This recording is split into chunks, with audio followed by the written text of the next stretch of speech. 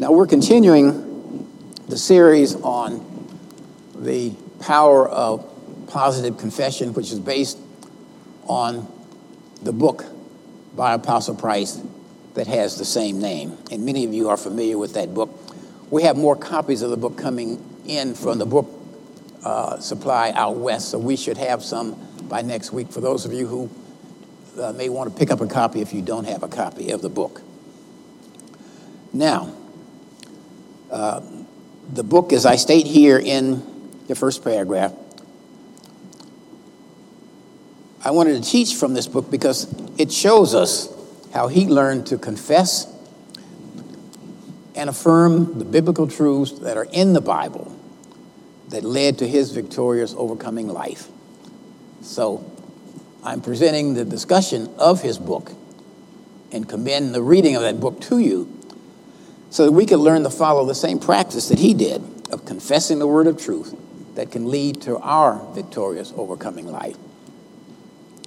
Now, as I said last time, many of you urged me a few weeks back to discuss more about Apostle Price's life, since we're saying that he is an example of a person who learned the word, believed the word, learned to confess or say the word, and then saw how God confirmed that word in his life. He describes in this book how he used the power of positive confession because he knows that that's part of God's system. And he describes God's system below, and you have it right there in the middle of your page. This is Apostle Price's description of God's system. He says, God has designed his system to work by his word. That is what the Bible is for. God has given us his word in the Bible so that we would know his word, so that we would believe his word, so that we would say his word, that's confess his word, so that he would confirm his word. This is the way God's system works. Now, it's clear from Apostle Price's life and his teachings that the starting point to navigating in God's system is to know his word. This requires us to develop knowledge of his word by studying the word in the Bible, and that's what we do here weekly, Sundays, Thursdays, Tuesdays, and of course you do every day at home, like some of the rest of us do. Knowledge is so fundamental that God warns us in Hosea 4:6, a very familiar scripture. He says, and this is God speaking, he says, my people are destroyed for a lack of knowledge. This is a lack of knowledge of his word. God also tells us in his word that these words are the equivalent of life and health, literally life and medicine to our flesh. Look at what he says in Proverbs chapter 4, verses 20 to 22. This is the Father speaking. Verse 20, he says, my son, give attention to my words. Incline your ear to my sayings. Do not let them depart from your eyes. Keep them in the midst of your heart. Verse 22, for they are life to those who find them, and health. And literally, that's medicine to all their flesh. Now, we study the Bible to gain a knowledge of God's word because God's word is life and health. And according to Hosea 4:6, if we're destroyed for lack of knowledge, then the absence of knowledge means that our life and health can be destroyed or certainly severely challenged. So this takes us to God's other warning, which we find in Proverbs chapter 18, verse 21, another familiar scripture to you, where he tells us this. He says that death and life are in the power of the tongue. Apostle Price informs some of us and reminds others in his book that we are speaking from that since God's word is life, a sure way to speak life to our circumstances is to speak or confess these words of life that are found in the Bible. As Dr. Price has stated, we have to develop a habit of speaking life and not death. Now, God's will for you is his word for you. And his word for you, of course, is the word that's in the Bible. The words in the Bible represent what God says about the believer. That's us. And the circumstances surrounding the believer's life. Again, when confronted with a test, trial, temptation, or challenge of any kind, you need to find scripture that speaks to this situation. And I can tell you, from having studied the Bible for the last 75 years, almost, and all of the time under Apostle Price, where he really taught us to understand the Bible, that there is a word that will speak to any challenge that you have. There's a word that will speak to any challenge that you have. And what God says in his word about your situation represents God's will for you. But you find those words, and I've given you this example from myself. When I was attacked with cancer back in 2010, the words that came to me, and I was led to these words by the Holy Spirit, was Psalm 118:17. And I've recited it so much, Psalm 118:17. It's not in the lesson here, but it's one that you should know. And it's a simple, straightforward scripture. And when I was led to it, I knew that this scripture was speaking to me, because this is what it said. First of all, let me preface this by saying we had just lost so many people that we knew in that year, in the previous year, with the same kind of cancer. Prominent people in the news and so on. And so when I turned to 118:17, it said, I shall not die, but live and declare the works of the Lord. Well, I knew that was for me. I mean, I knew it would be for me if it had said, you shall not die, but it said, I shall not die. So I began to confess that from that moment on, from the time that the doctor came back to me with the results of the test to tell me what stage the cancer is in and so forth and so on.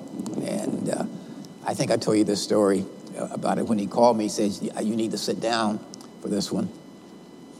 And he says, the tests came back and you have an aggressive form of the cancer. And I said, well, I thank you that I now know what's what, but I'll be leaving in 3 days on a cruise that's going to take me through the Nordic countries in Europe and on to Russia. And this I've been planning for some time, and it's already paid for. And if I cancel right now, I would only get part of my money back. So I said, I'll see you when I get back. So he was a little bit surprised by that. But I had already been given this scripture. And of course, I know the other healing scriptures in the Bible. And I know that by his stripes, we are and were healed. If you stand on the word and confess the word, what does the word tell us? That God will confirm his word. And if you feed back to him his word, he is honor bound to confirm that word. So that's what I did. And I went on the cruise. It was almost 2 weeks. I came back. And then we discussed the treatment plan that I would undergo. And I went through that treatment plan with none of the side effects that they said you would have. That you would be knocked out, you would be tired, and so forth. And I took those treatments right across the park at Mount Sinai Hospital. And after the treatment, I would walk across the park and come to church, which was at 96th Street, and go to work. I never missed a day of work from that, because I never had the side effects that people had from that. You were supposed to be tired, lethargic, and no energy, and so forth. I didn't have any of those symptoms. So anyway, and the word was true. And why do I know it's true? Because it says, I shall not die, but live. And this was in 2010. So am I alive? Are you sure? So he will confirm his word. So there's a word that responds or speaks to every situation that confronts you in your life. And that's the reason we study the Bible. Remember, I did that whole series on why do we study the word from the Bible? It's so we will know the word that we need at the time that we need it. Now, as I said, his word for you is his will for you, and of course his will is set forth in the Bible. So when you find the words in Scripture that respond to your need, condition, or challenge, you have to believe them by acting as if they are true. And then you have to confess them. You confess them by saying them out loud, because there are at least 3 individuals who need to hear your words come out of your mouth. Number 1, it's you. You need to hear the words come out of your mouth, because this is what gives you hope. And this is how you develop faith for those words, faith for those scriptures, faith for what God has said to you in those words, by hearing it. Remember, faith comes by hearing by the word of God. And you can develop that faith if it comes out of your mouth. So you're repeating it, you're saying it, you're confessing it, you develop faith for it. And of course, your hope is increased. Now, the second person who needs to hear it is God. God needs to hear the words that come out of your mouth so that he can confirm them, because these are his words. And we're told this in Mark 16:20. You remember Mark 16:20, the last chapter in Mark, when the Great Commission is given, and they're talking about the disciples here, and it says, they went out and preached everywhere, the Lord working with them, confirming the word with signs following. In other words, they preached the word, God confirmed the word with signs following. And we always point out that it's interesting, these were the disciples. It did not say that the Lord confirmed them. It confirmed his word. So you don't have to be looking for confirmation. You need to be looking for the confirmation of his word. And the manifestation will flow through your life as that happens. And then, of course, the third person who needs to hear you confess these words for you from the Bible is Satan. When he hears you recite them, he knows that you have set a guard in your mind against the thoughts, ideas, and suggestions that he likes to plow into your mind to weaken your faith, to get you to believe that this illness is serious, it's hopeless, most people die from it. After all, your mother died from it, and so forth and so on. When he hears you confessing the truth about the situation, as stated by God's word, that you are feeding back and confessing, then he knows that you have blocked his influence, and so forth. And when God confirms his word, then Satan is moved out of the picture altogether. Now at the top of page 3, I'm going to talk a little bit more about Fred Price's life and the God of restoration. I spent time last time talking about his life experiences, showing where he used the word, confessed the word, and by confessing the word and standing on the word, believing the word, God restored everything to him that had been taken away. Now, I'm not going to repeat that whole thing. You can pick up that message. I think they have printed copies of it, and also there are the CDs and so on. But I pointed out that how everything that had been taken away from him had been restored. You remember, he lost everything at one point. All of his material possessions, everything in the house, because in those days they came back and took the furniture if you didn't pay for it. Today they don't bother. They just pass on the increased cost to the rest of us. They took everything in the house, took his car, and so forth. And I told you last time about how all of this, when apostles learned the word, believed the word, and began to confess the word, we saw those things come back into his life. Money was restored beyond belief. Cars were restored. I tell you how the congregation secretly, we all got together, raised money, bought him a Rolls Royce. He didn't even know it. It was presented to him by surprise on a birthday. And then one member, actually, who had become a wealthy person under Apostles' ministry, paid the full price for a new Bentley for him, about $350,000. That was the car restoration. Then I talked about how everything else was restored. And then, because he was reciting at that time the scripture that says, and God shall restore unto you all that was lost. He will restore unto you the years the locust has eaten. He'll restore the things that have been taken from you.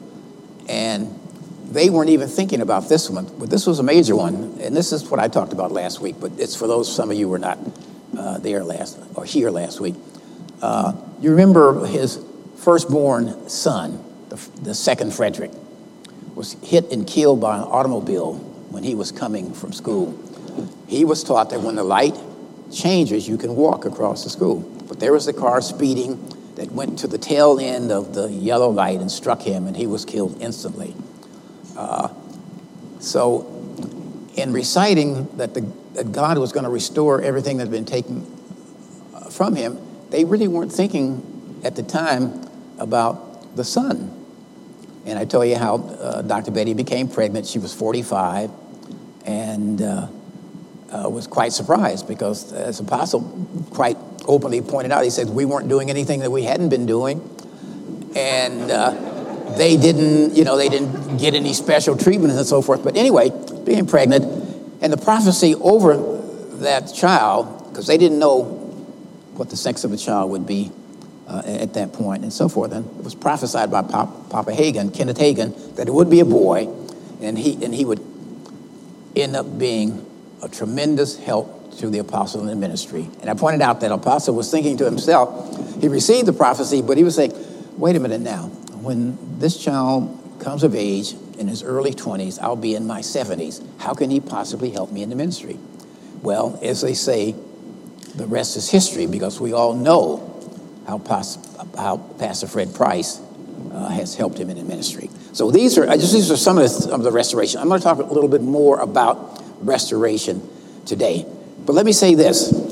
The process of confirming his word, and I'm talking from the top of the page 3, confirming his word is part of God's plan and process of restoration.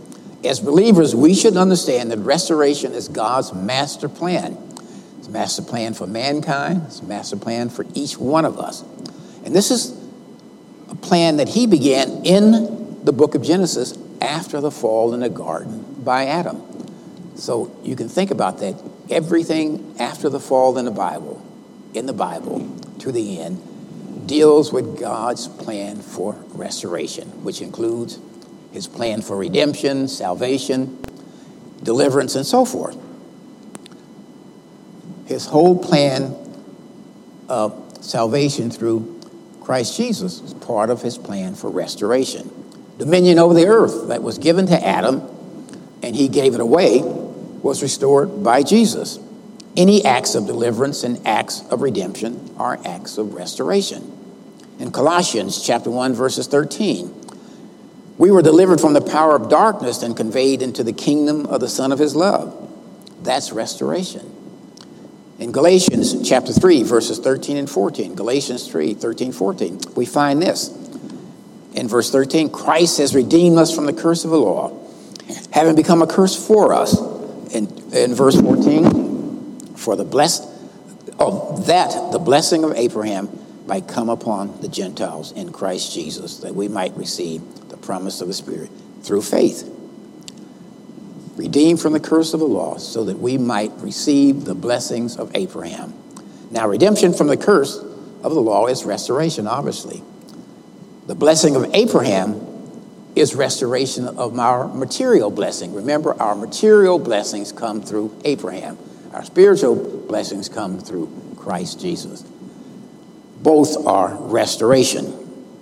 Now, I pointed out last time that Fred Price and his life experience shows us that we do have a God of restoration.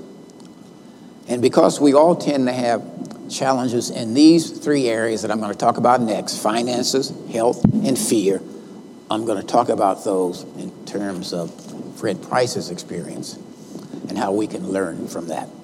I mentioned before how, we're going to talk about finances now, at the bottom of the page. I mentioned before how Fred and Betty put the words on tithing from Malachi 3:10 to the test by tithing 10% of their income. Remember, God says in Malachi 3:10, to prove me now herewith, see that if I won't open up the windows of heaven and pour you out a blessing, you won't have room enough to receive it.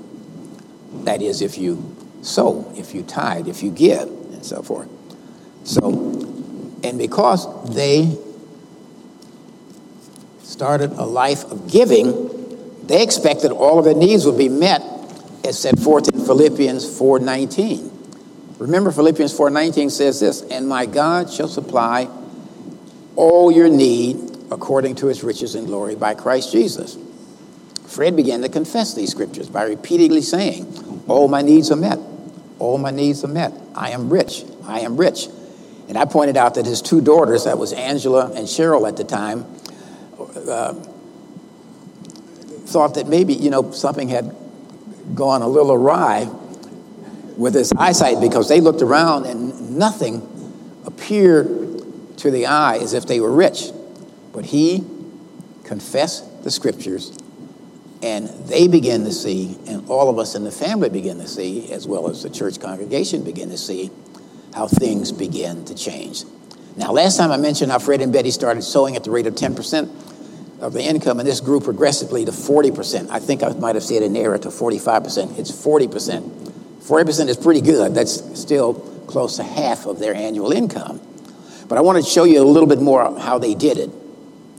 As they eliminated or reduced costs in other areas of debt, they would move the savings from eliminating that debt into the tithing category. For example, they had a 30-year mortgage. They paid that mortgage off in 20 years.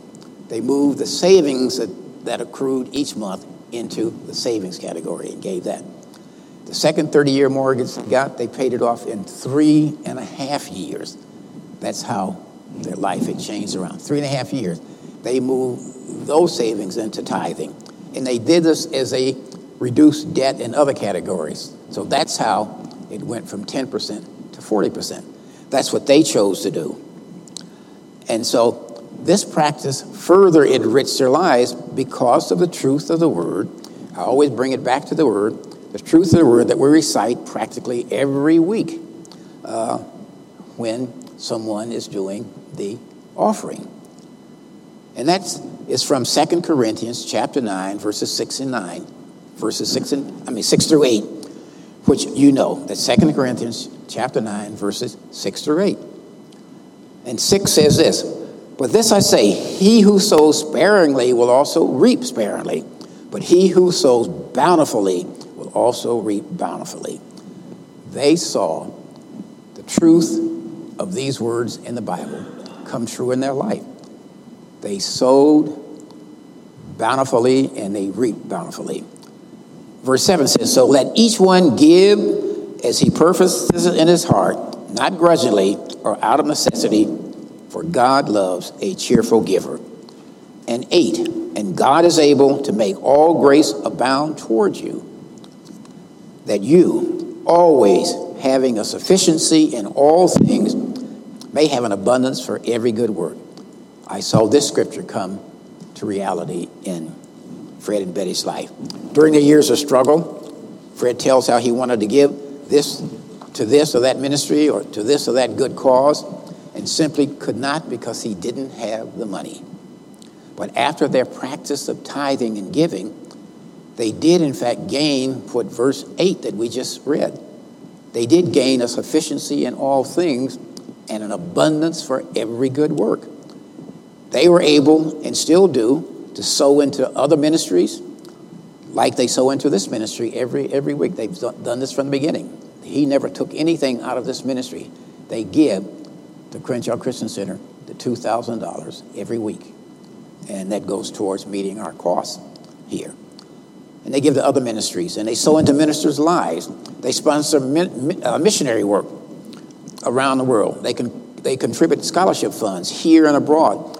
They support schools and orphanages like the schools in Haiti and elsewhere around the world. They support other good works like a shelter down south for abused women, plus other charitable giving. The word works if you work with it. They have gained a sufficiency in all things and an abundance for every good work. That's what the scriptures promise if you do the word, if you become doers of the word.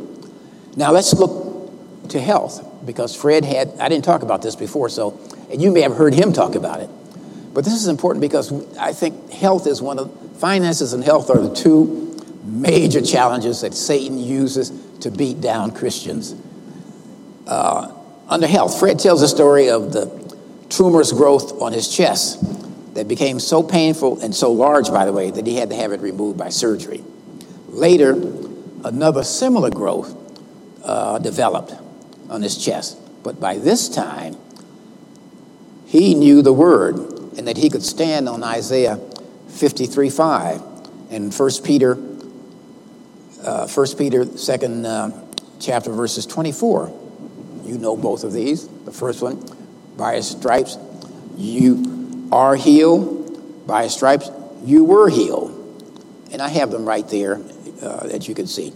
As a second tumor grew in size and pain, Fred continued to confess that by his stripes he was healed.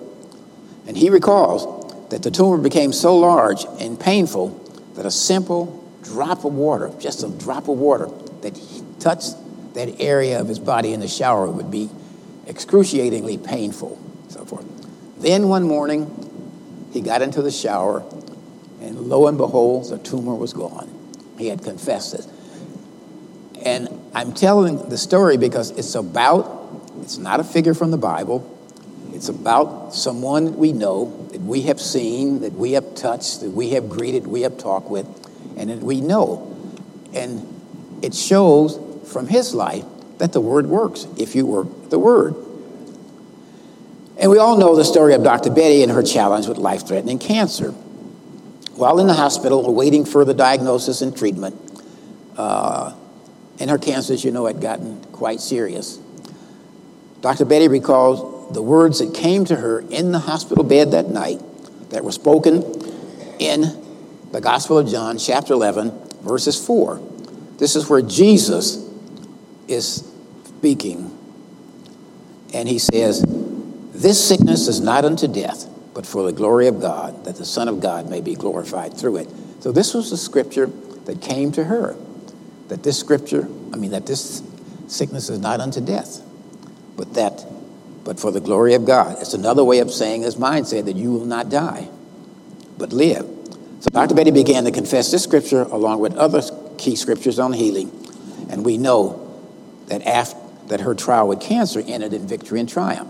And she put it in a book that many of you have read here, and so on. So let's look at fear and worry. This is an area that confronts so many Christians. And Fred, as he tells it, was an expert, especially in worry. And you'll see I have it written down there. He says that I earned a PhD in worry because he literally worried about everything. He said, and you don't know where it comes from, but some people literally worry about everything.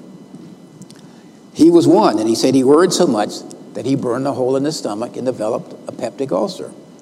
That's how bad it was. We're now on page 6. It was gaining knowledge and understanding of the word that enabled Fred to overcome this deeply rooted habit of worrying. First, he learned and received the words in Matthew chapter 6, verses 25 through 30. That's Matthew chapter 6, verses 25 through 30, where Jesus says, reading at 25, "Therefore I say to you, do not worry about your life, what you will eat or what you will drink, nor about your body, what you will put on. Is not life more than food and the body more than clothing?" 26, he says, "Look at the birds of the air, for they neither sow nor reap. They neither sow nor reap, nor gather into barns, yet your heavenly Father feeds them. Are you not of more value than they?" Verse 27, "Which of you worrying can add 1 cubit to his stature?" In other words, who can make himself grow by worrying? 29, "And yet I say to you that even Solomon," verse 28, "So why do you worry about clothing? Consider the lilies of the field, how they grow. They neither toil nor do they spin." Verse 29, "And yet I say to you that even Solomon in all his glory was not arrayed like one of these." Verse 30, "Now if God so clothe the grass of the field, which is today and tomorrow is thrown in the oven and burned, will he not so much clothe you, O ye of little faith?" So Jesus asks in verse 27, which of you by worrying can add anything to his stature? When you think about it, what good can worrying add to anything? What good can worrying add to anything? We know, on the other hand, that it can add some bad. It can do some ill and add to an ulcerated stomach, for example, as it did in the case of Fred Price. Worry can add to gray hair. It can cause your hair to thin, but it can't change anything in the positive about the concern, the problem, or the health issue being faced by the believer. In fact, let's look again at the derivation of the word worry, which I pointed out to you before. Worry comes from the Anglo-Saxon word vurgon, W-R-Y-G-O-N. Vurgon is pronounced vergon. The W is pronounced with a V, vurgon, which means to strangle.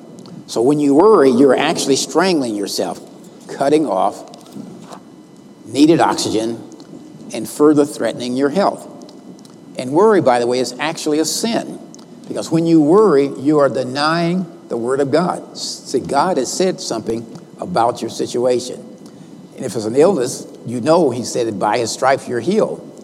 So when you worry, you're actually denying what God said about your situation. So you're denying the reality of God's Word. And this is a sin. So you are compounding whatever problem you have by adding the sin of worry to the mix. And you certainly don't need to or want to do that. Now, in dealing with worry, Fred Price took to heart and to mouth, meaning by confession, what we're told in Philippians chapter 4, verses 6 and 7. Very familiar verse, and you know this. Philippians chapter 4, verses 6 and 7, which says this. In verse 6, be anxious for nothing. That simply means don't worry about anything. But in prayer and supplication, with thanksgiving, let your requests be known to God. And 7, and the peace of God, which surpasses all understanding, will guard your hearts and minds through Christ Jesus. In other words, don't worry about anything.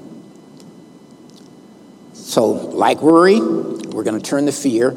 Fear will block your faith and belief. And Fred had two major fears that he shared with us, and you may have heard him talk about this. It's fear of flying, fear of water. First, the fear of water. Fred traces this back, by the way, to when he was a very young child. His father would take him to the beach and would throw him in the water, force him in the water, and he would be screaming and resisting because to him the water was danger. He was a kid, and he was forcing him. And he says he feels that this is where that fear of water developed.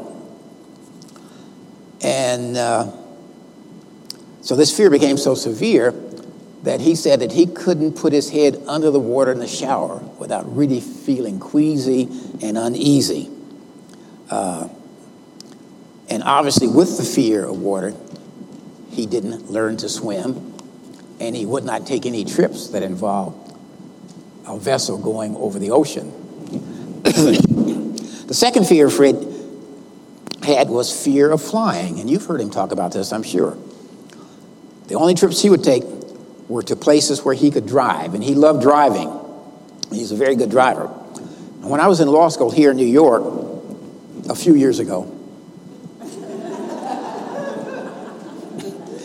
we actually celebrated our 50th year of graduation. I don't believe it myself. When I was in law school, I would go back to California, to Los Angeles, for school breaks, for the holidays, and so on. And Fred would sometimes take me to the hospital. I would sometimes stay at their house, and he would drive me to the, did I say the hospital? He would drive me to the airport. And he would watch me get on the plane and watch the plane go off. Now, he loved to watch the planes take off and land. A lot of people did. And there's sections out at LA airport, and I guess at other airports, where you can stand and watch them take off and land. He would watch me get on the plane and the plane take off. And he told us later that he would literally be trembling with fear at my being on the plane and the plane taking off, because he had that much fear of flying. Well, he gained the knowledge of the Word and what it said about fear. Fred learned and began to confess the word in 2 Timothy 2:7, which you know. 2 Timothy 2:7, which says, "For God has not given us a spirit of fear, but of power and of love and of a sound mind." So the spirit of fear didn't come from God. It's not God-given. So if it didn't come from God, it doesn't belong to you.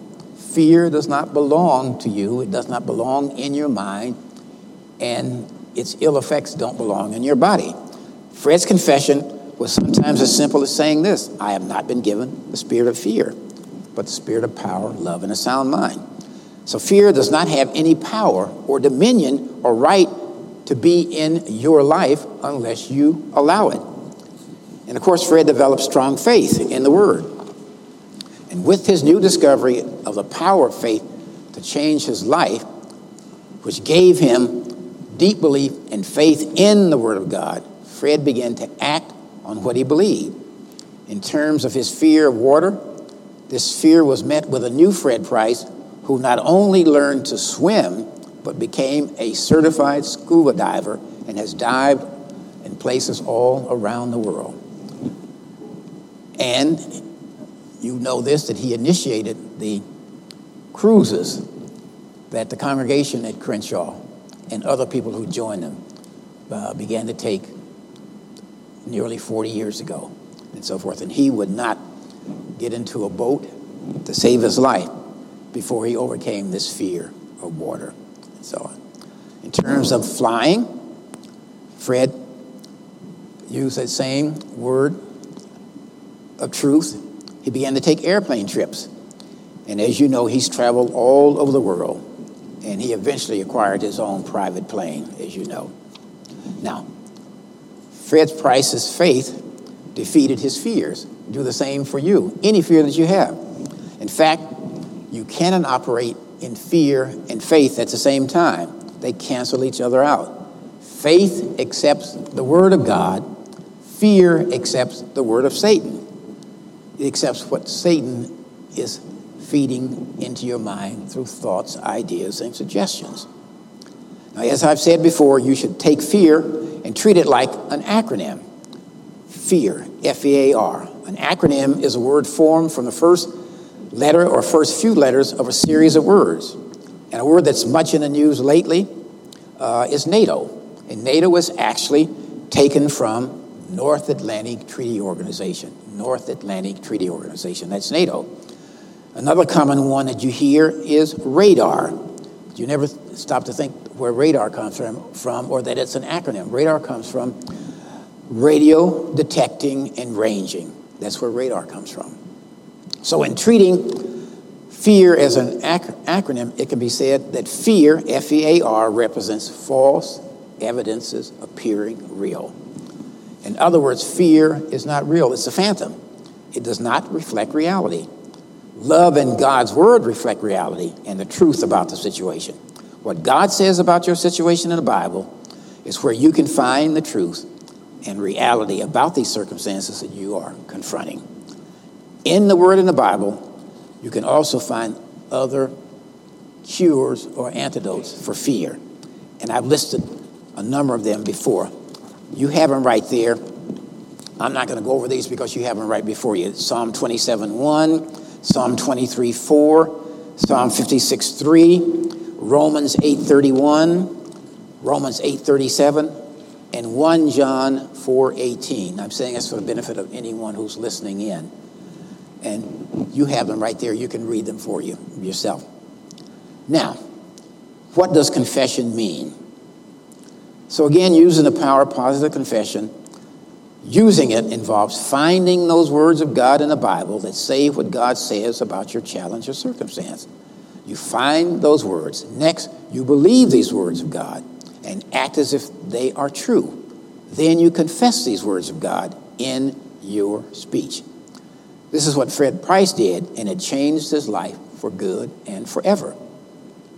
He began to confess what God said about him and his life in the Bible, including what God said about his health, his finances, and about fear and worry that had plagued him much of his life.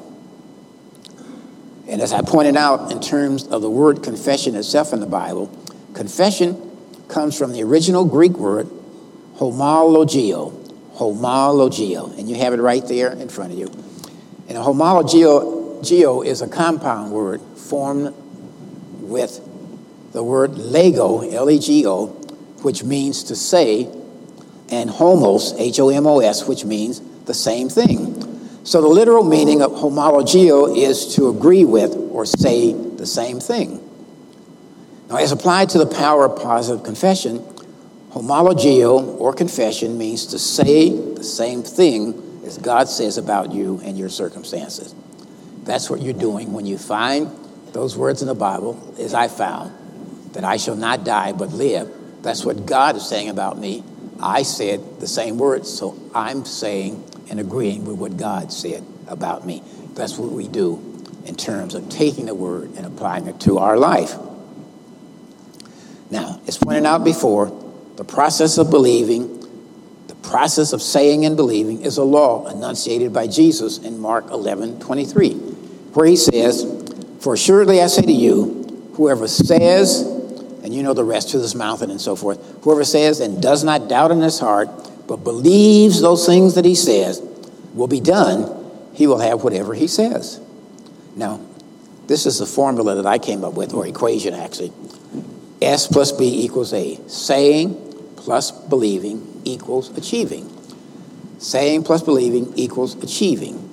Achieving your desired results when operating within God's system. And I read you Apostle Price's statement about God's system, and we're going to repeat it again right here. Saying plus believing equals achieving. Achieving your desired results when operating within God's system. God has designed his system to work by his word, as we said before. This is Apostle Price writing this. That is what the Bible is for. God gave us his word so that we would know his word, so that we would believe his word, so that we would say or confess his word, so that he could confirm his word. This is the way God's system works. Now, God's word regulates the law of confession. And I'm going to be repeating both of these, the formula and God's system that we just recited above, and quoting Apostle Price's description of the system, because we need to know both what the system is and we need to know what the law is, and we need to have faith in both. And again, faith comes by hearing. Faith comes by hearing. But we need to be reminded that it's God's word that regulates the law of confession. God will not confirm. This is why you need to know this. You hear people claiming all kinds of things and thinking that God is going to honor this claiming something because you speak it and you claim it. But God will not confirm just anything that comes out of your mouth. He will confirm his word if that comes out of your mouth. So this means that in the equation representing the law, the little equation that I came up with, saying plus believing equals achieving, S plus B equals A, the saying must be saying the word of God, and believing must be believing the word of God. By following this course, you can have what you say. You can have what you say if it lines up with the word of God. You can't go out here and then turn around and look up at this hotel and say, "Father, I claim this hotel in the name of Jesus. I'm going to walk around it and lay hands on it, and I'm going to get some holy water." And you can't claim, this belongs to somebody else, and so forth. You just can't claim anything. But you do have people doing that. You have people claiming people for their husband and wife. And sometimes they are husband and wife to somebody else. You can't do that. You can't do that. So, since we are dealing with the law, you also have to realize that the law will work if you work with it. And you work with the law when you observe to do what the word in the law commands you to do. See, you remember what I said. The Bible is filled with God's promises for us, but the promises are always conditioned. His love is unconditional. His promises are conditioned. They're conditioned to you doing something, and so forth. But in Psalm 1, the very first psalm is a good example of that. Psalm 1, verses 1, 2, 3. And this is what it tells us. It says, "Blessed is the man who walks not in the counsel of the ungodly, nor sits in the seat of the scornful. But his delight is the law, meaning the word of God. And his law, and in his law, that is in God's law, he meditates day and night. After doing this, after meditating, studying, and spending time in the word of God, verse 3, he shall be like a tree planted by the rivers of water that brings forth its fruit in season, whose leaf shall not wither, and whatever he does shall prosper. So important, studying the word. But the condition is that you study the word. In other words, you can come to the very end of verse 3 and says, whatever I set my hand to shall prosper. But that's after you study and meditate and spend time in the word. The words in Psalm 1 reminds us that it is the word of God and our acting on the word that regulates the law of confession. What Psalm 1 is saying is that you should spend time studying the word, meditating on the word, understanding the word, and ultimately believing and speaking the word.